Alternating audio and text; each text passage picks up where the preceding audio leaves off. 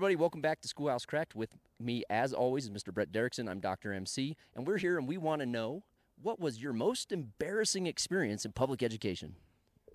Tell me about your most embarrassing moment as a student in school.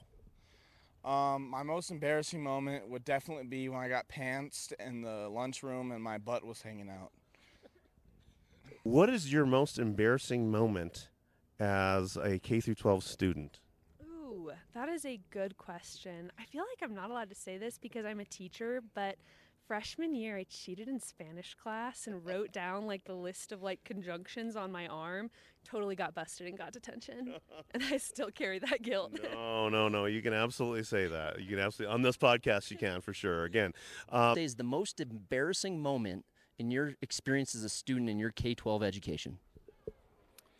I'm thinking I was playing some sort of baseball or softball at recess and came into second base, and this girl was blocking the base path, and I pushed her out of the way, and then realized maybe I shouldn't do that. As athletes, both Brett and myself have had that experience at some point in our lives. Harley, tell us about the most embarrassing experience you've had as a student. Just like in general, like when you just answer a really stupid question that you're not supposed to answer in school. Strange question. Okay.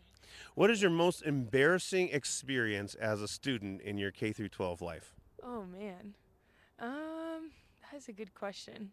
I think my most embarrassing experience was probably in middle school. Once I laughed so hard I peed my pants, and then I had to go home early because I didn't know what else to do. I had to call my mom, and she was like, "Why do I need to come get you?" And I was like, "Well, I peed my pants." Yeah. I'm just happy that came from like a moment of joy. All right.